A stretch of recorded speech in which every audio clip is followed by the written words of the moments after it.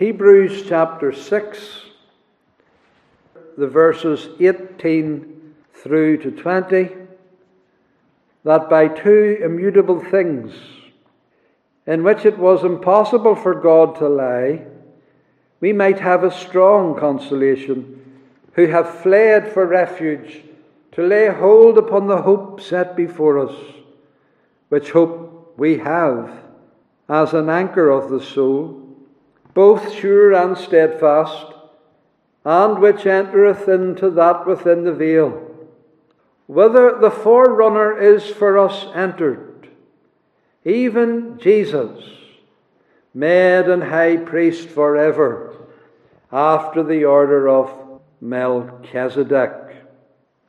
It is especially the words, whither the Forerunner is for us entered, even Jesus. The Forerunner who is for us entered. Now those verses that you have just heard, they are Christ-centered verses, filled and packed with truths concerning our Redeemer, the Lord Jesus Christ. He is the refuge to whom we as sinners have fled. He is the one we have laid hold upon. He is the only hope that is set before us. He is the anchor within the veil. He is the Forerunner. He is the high priest after the order of Melchizedek. And he is clearly named and identified. Even Jesus, the text tells us. So as you look at these verses, even in a very surface way, just kind of casually reading them, you are struck that this one could not be lying in the tomb.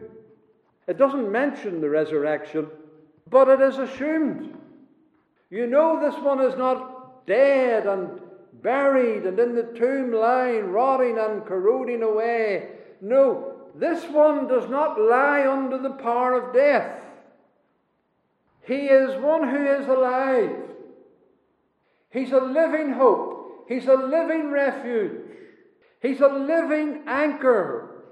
He is a living, eternal high priest. These verses make no sense at all if Christ is still dead and still in the tomb. How could he be the refuge and the hope and all these things if he were? He's alive forevermore. We have a living Savior. Therefore, whenever we read our New Testament, as Christians, we are utterly amazed and can hardly credit it at all when we are told that there are so-called Christian teachers and preachers who do not believe in the resurrection of Christ, who basically would say things like, oh, the resurrection of Christ, that's a trick with dead man's bones in the body, that his resurrection wasn't literal, that it was just spiritual. There are so-called Christian preachers who teach that. If such ministers exist, they are ambassadors for Satan and not ambassadors of Jesus Christ. They are false messengers in disguise. They are wolves, ravening wolves in sheep's clothing. The early Christians had it as part of their psyche. He's risen. He's living. He's alive. There would be no Christianity at all if he did not rise from the dead. The first disciples, in actual fact, they weren't expecting Christ's resurrection because they came with all the spices. They came with all the preparation. They were going to put more spices on his body. They were expecting him still to be in the tomb. They weren't expecting a resurrection. They were slow to believe it. And so this first day of the week then, they were shocked and perplexed when the tomb was empty. And then these angels appeared. And they said, "Why seek ye the living among the dead? He is not here, but he is risen. What are you doing here?" It was a rebuke, wasn't it? He's risen. And those disciples came to see that. And early Christianity became convinced of this. And that's the power behind Christianity. And there would have been no Christianity except for the empty tomb and the risen Lord. But sadly, there are people who still need that rebuke. Why are you seeking the living among the dead? There are still those who are looking for his body. There are still those who believe it was just relocated to another tomb somewhere else. And there are those who have the hope and expectation in archaeology, or if they get down to the tradition or they discover other writings, that somehow they will find the place of the relocation of the body of Jesus. But it shall never be, because Jesus was relocated. But he was not relocated as a dead body in another tomb. He was relocated to heaven, to the glory, to the place at the right hand of God. And that relocation is referred to in our text. There are two things here in our text before us. There is this verb to enter, occurring twice. He has made an entrance to another place. He has gone through another door, having left behind the empty tomb. And he's been relocated by this entrance within the veil. Now, there are two things here in our text that I want to leave with you. First of all, Jesus has entered within the veil. And then secondly, he has entered within the veil for us as our forerunner. First of all, then, the entrance within the veil. This is where the Lord Jesus Christ is now. His body rose. He has a true humanity, a true resurrected body. And that body has to be somewhere. It has to go somewhere. It has to subsist somewhere, in some place, in some location, at this present time. And Paul tells us of its relocation, and it's a glorious relocation. And he describes it in these terms as entering within the veil. What does he mean? And why does he use these words, the veil? What does he mean by that? Why does he not use another word? Why does he not just say, as he so often says, entered into the heavens, sat down in glory at the right hand of God? But no, he's bringing in a new word here. He's bringing in something else. He wants us to think he's gone within the veil. He's preparing us for something. He's going to tell us about Melchizedek, about the high priest. And the high priest is going within the veil. He's setting us up for the next chapters. And mentioning the veil, because the veil's a curtain.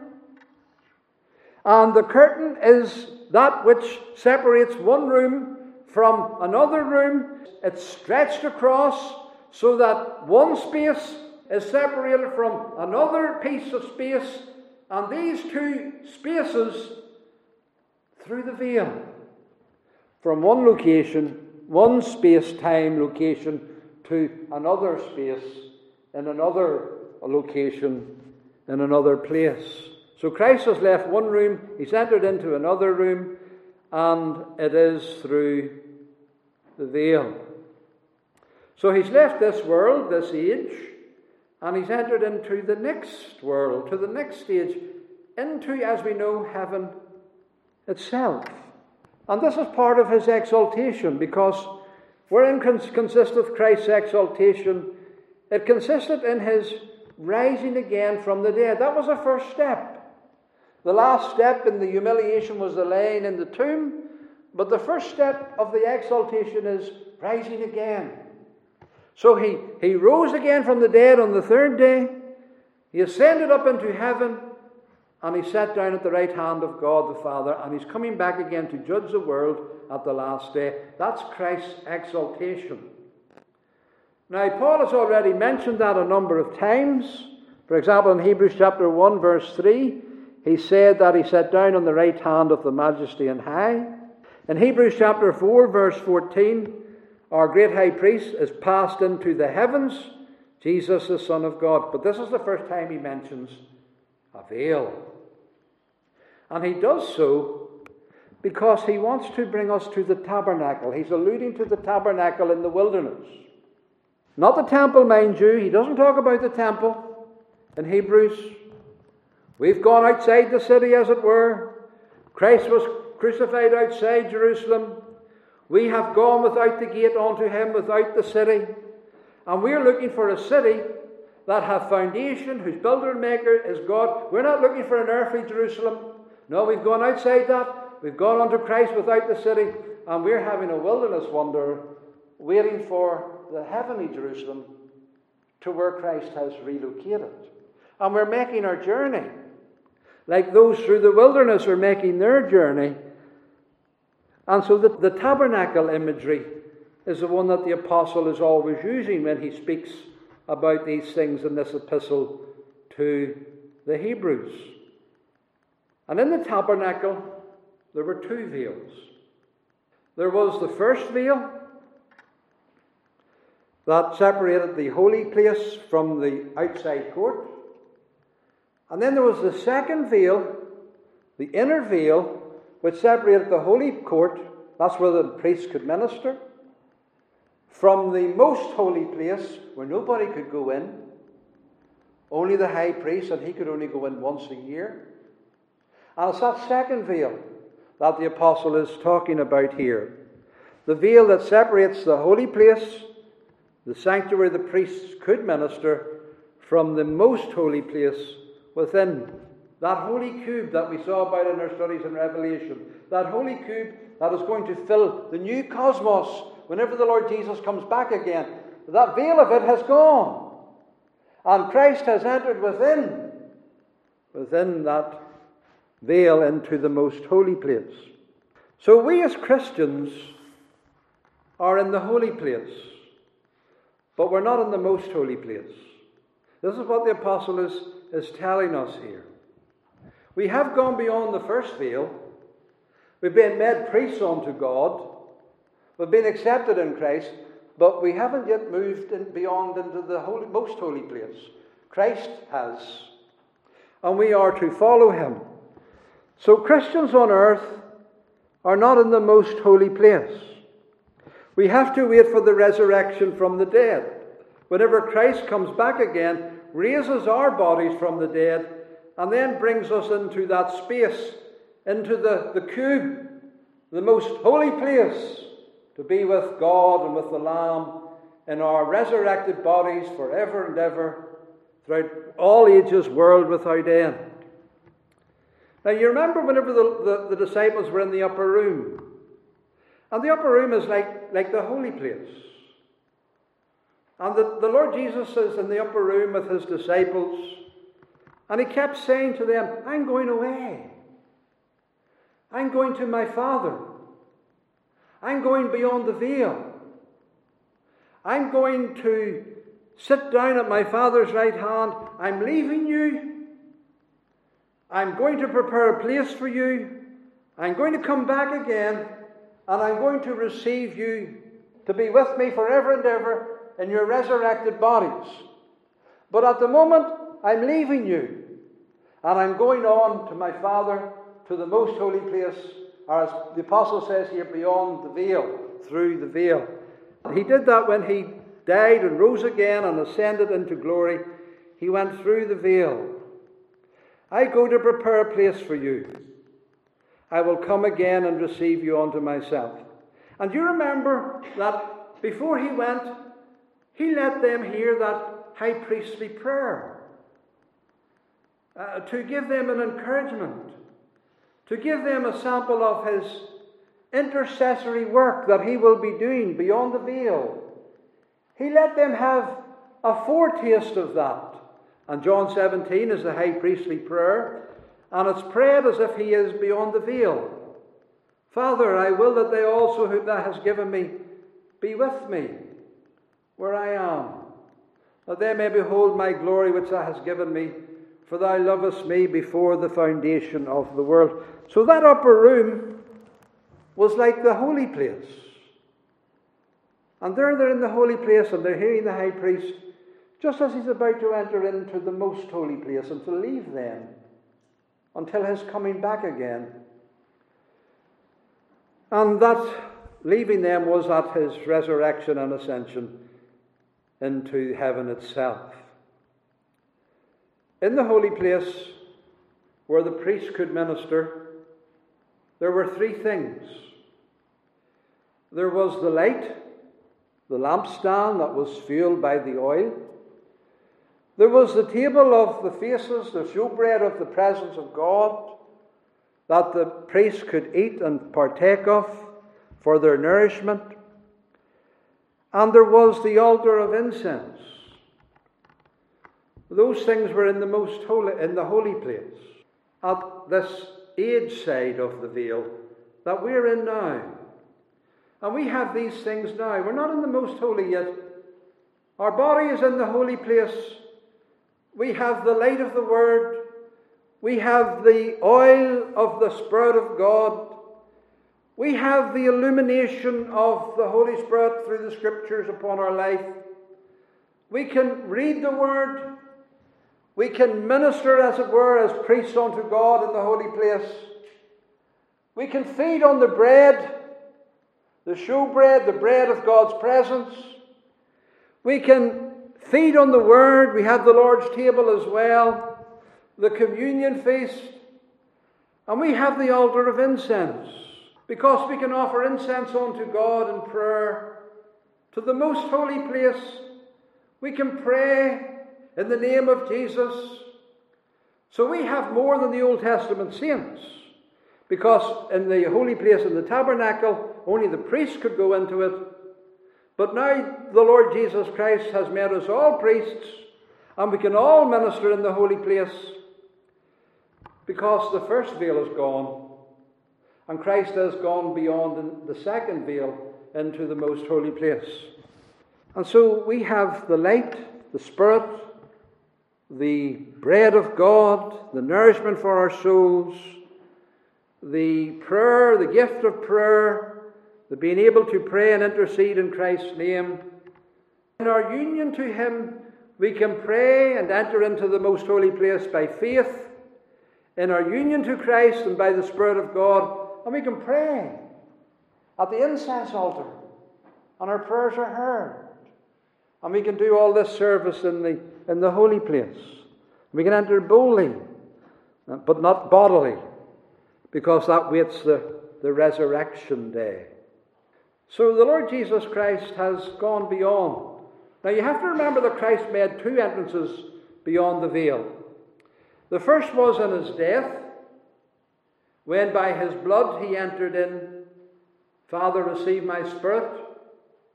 The veil of the temple was rent in twain, and His Spirit made an entrance into the most holy place at the time of propitiation, at the time of atonement.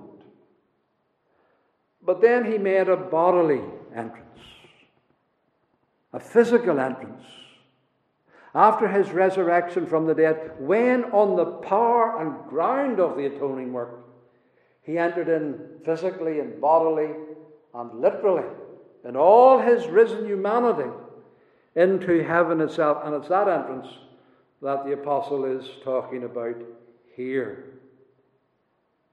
The bodily entrance. The entrance in glory.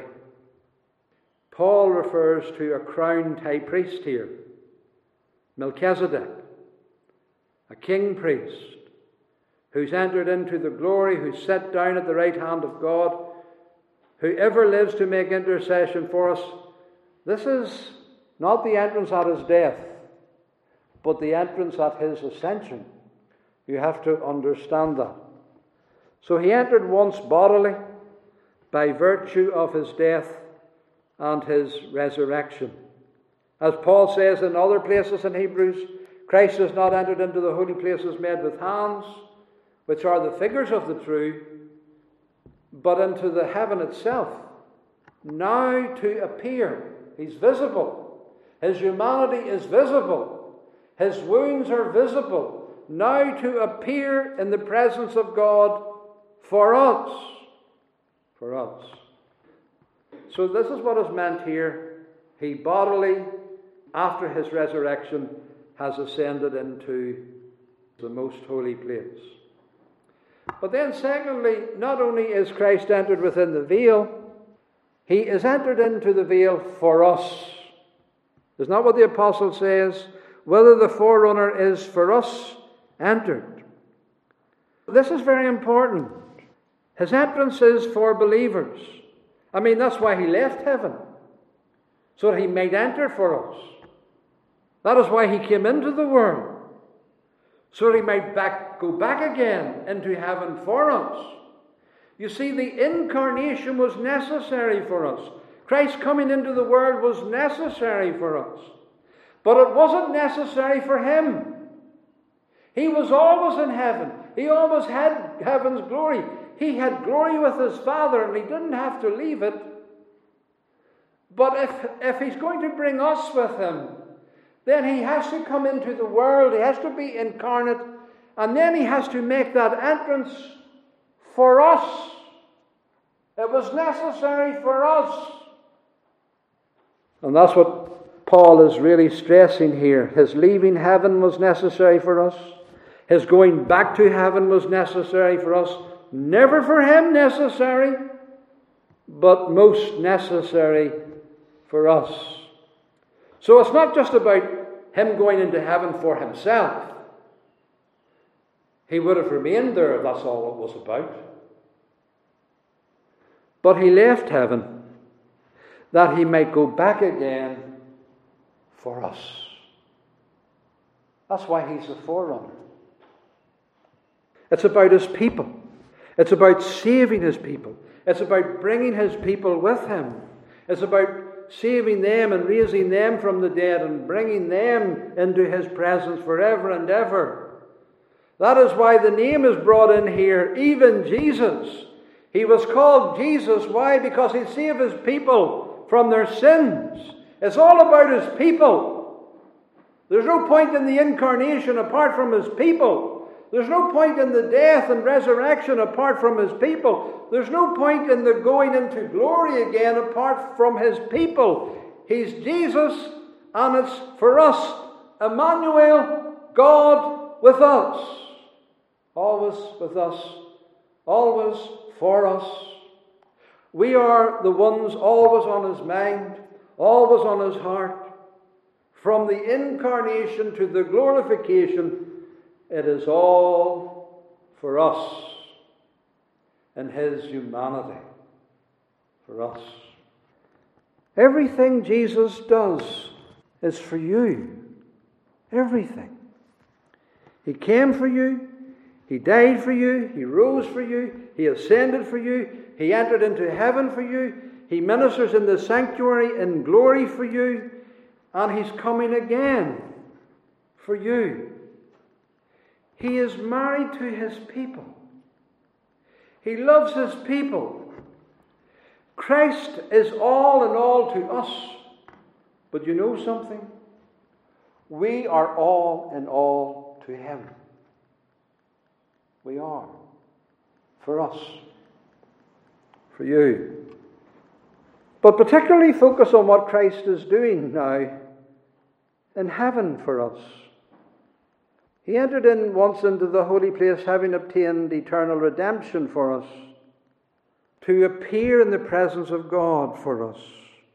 That's why he's gone, to appear for us, to be advocate for us, to plead for us, to intercede for us. And there he ever lives, Hebrews 7 verse 25, able to save them to the uttermost that come unto God by him, seeing he ever liveth to make intercession for us. So he's a powerful Saviour. He's a living Redeemer in glory at the right hand of God. He pours out His Spirit. He does everything from heaven for His people. But this word forerunner, that tells us something more. That tells us that He has entered heaven for them, to prepare a place for them. He has gone on His own. But it's not just about Himself. He has gone on His own for us, for others. So it's about others. And this forerunner reminds us that He has others, because the forerunner is going before a people. The forerunner is the one who's sent before the congregation. He's the one who's sent before the people of God. And Jesus Christ has just gone before. And He's gone before for them to prepare this way.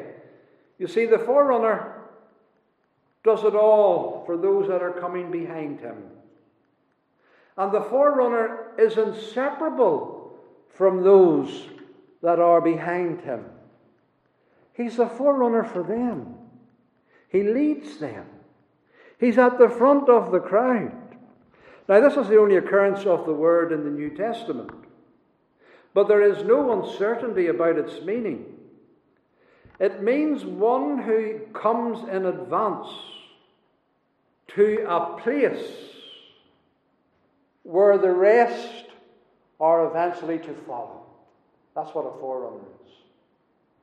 So he goes to prepare that place and to make it ready and to make it safe, as it were, for the people to come after Him. It's used of the 12 spies in the Old Testament. You remember the 12 spies are sent before. They're the forerunners. They go to do the reconnaissance, to check the area, to find a clear passage, to find a clear way for others to follow. They are finding the refuge, the safe place. The word refuge occurs here in our text. A safe place. A place of safety, a place of refuge, a place that we can flee on to where we will be safe. Well, the only way we're going to find such a place is if the forerunner goes before and prepares that place for us. So the forerunner is obtaining the safety for us. He's finding the refuge for us. But not only that, He secures the land for His people. And the Lord Jesus Christ is not just a spy who comes back again and gives a report, well, take it or leave it. No, he's the one who goes into the land and He secures it for His people. He has it as a place of refuge, a place of safety. Even though they're sinners, even though they're unworthy, He has so prepared things that they can come there safely. Rest. The rest. The eternal rest. And so that's what Jesus Christ has done. He went back to heaven to prepare a place for us, to secure it for sinners. He died for them. He was brought again from the dead by the power of the blood of the everlasting covenant, and He rose for them, and He went into heaven. And He said, I secure all of this for my people. Everything. It's for them. Do you remember the spy said it's a land of wheat and barley and vines and fig trees and pomegranates, a land of olive oil and a land of honey? And the spy said it's all yours. There's nothing lacking. There's nothing short. It's all yours. It's yours for the taking. The promised inheritance is yours. And Christ is the one who's gone into heaven, and He's obtained all for His people. I take possession of all of this for them by the power of my blood and my resurrection. I take it all for them. Every part of it. The thrones, the angels, the crowns, the harps, the palms of victory, the light and the glory and the streets of gold, the river of life and the trees of life, and every mansion in the place. I claim it all for my people. That's what's meant by the forerunner here. The one who secures the land, that we may safely arrive at it. This is him. I secure it all for my redeemed. And I pray, my Father, that they may be with me, and they may behold the divine glory that I have with thee, whether the forerunner is for us entered. So that is what is meant here. The relocation of Christ's humanity was so important. It's no good him rotting away in a tomb. Whenever we die, if that's the case, we'll just rot away with him.